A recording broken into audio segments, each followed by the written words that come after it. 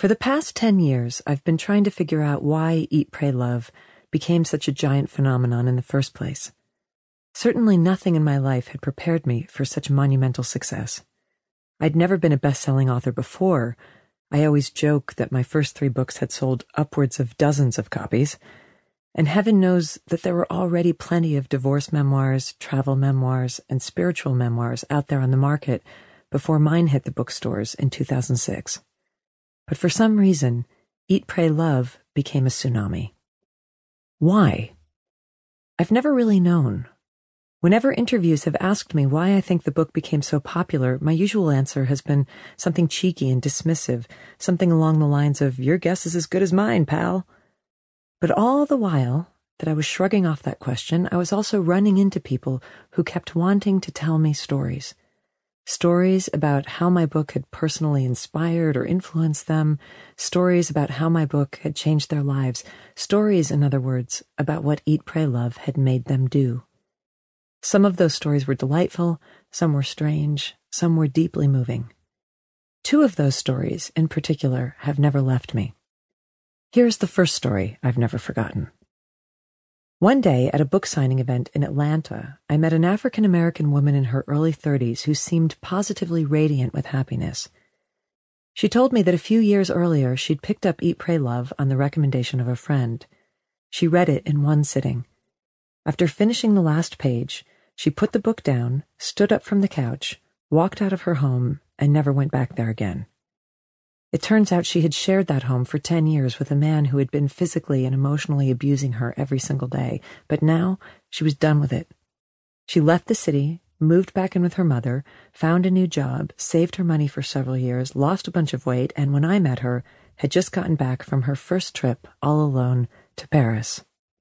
She had never even gone back to her old home to collect her belongings, and she had never seen her abusive ex-boyfriend again. Her old life was over, never to be revisited. She was an entirely transformed human being. And here is the second story I've never forgotten. One day I received a letter from a woman who wrote, "You'll never believe what just happened because of your book."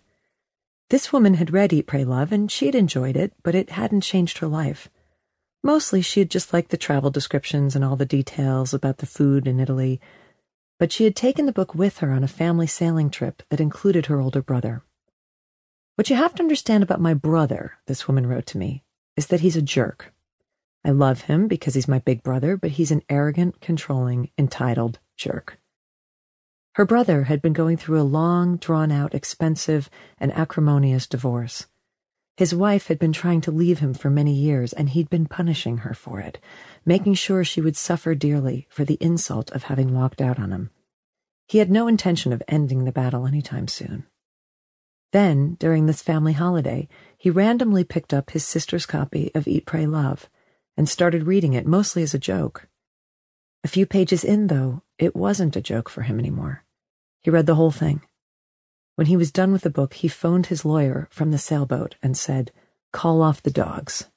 Then he phoned his wife and left her a message saying, "I bless your journey and I'm sorry." And at last, he let her go. On the surface, these 2 people, these 2 stories, don't seem to have a single thing in common, yet I could never forget either, and for years I've been telling them together in order to demonstrate the impossibly, even bizarrely wide audience that Eat, Pray, Love has found. Still, I didn't really know why my book had touched these people specifically and so many others besides. It was only in seeing the incredible range of submissions that came pouring in for this anthology that I finally got it, that I finally saw what those 2 stories had in common and why I've been telling them for years. Because at heart, they were the same story, the story of a person finally realizing, my life doesn't have to look like this anymore. The abused woman realized she didn't have to be a victim anymore. The abusive man realized he didn't have to be a menace anymore. Both had stepped out of their tired old selves from one moment to the next, and had walked forward into completely new lives, and Eat, Pray, Love, incredibly, had helped them do that. This is what my book is really about. It was never really about eating pizza in Italy, or meditating in India, or falling in love in Bali. It wasn't about travel or spirituality or divorce. No, Eat, Pray, Love was about what happens when one human being realizes that her life doesn't have to look like this anymore, that everything, including herself, can be changed.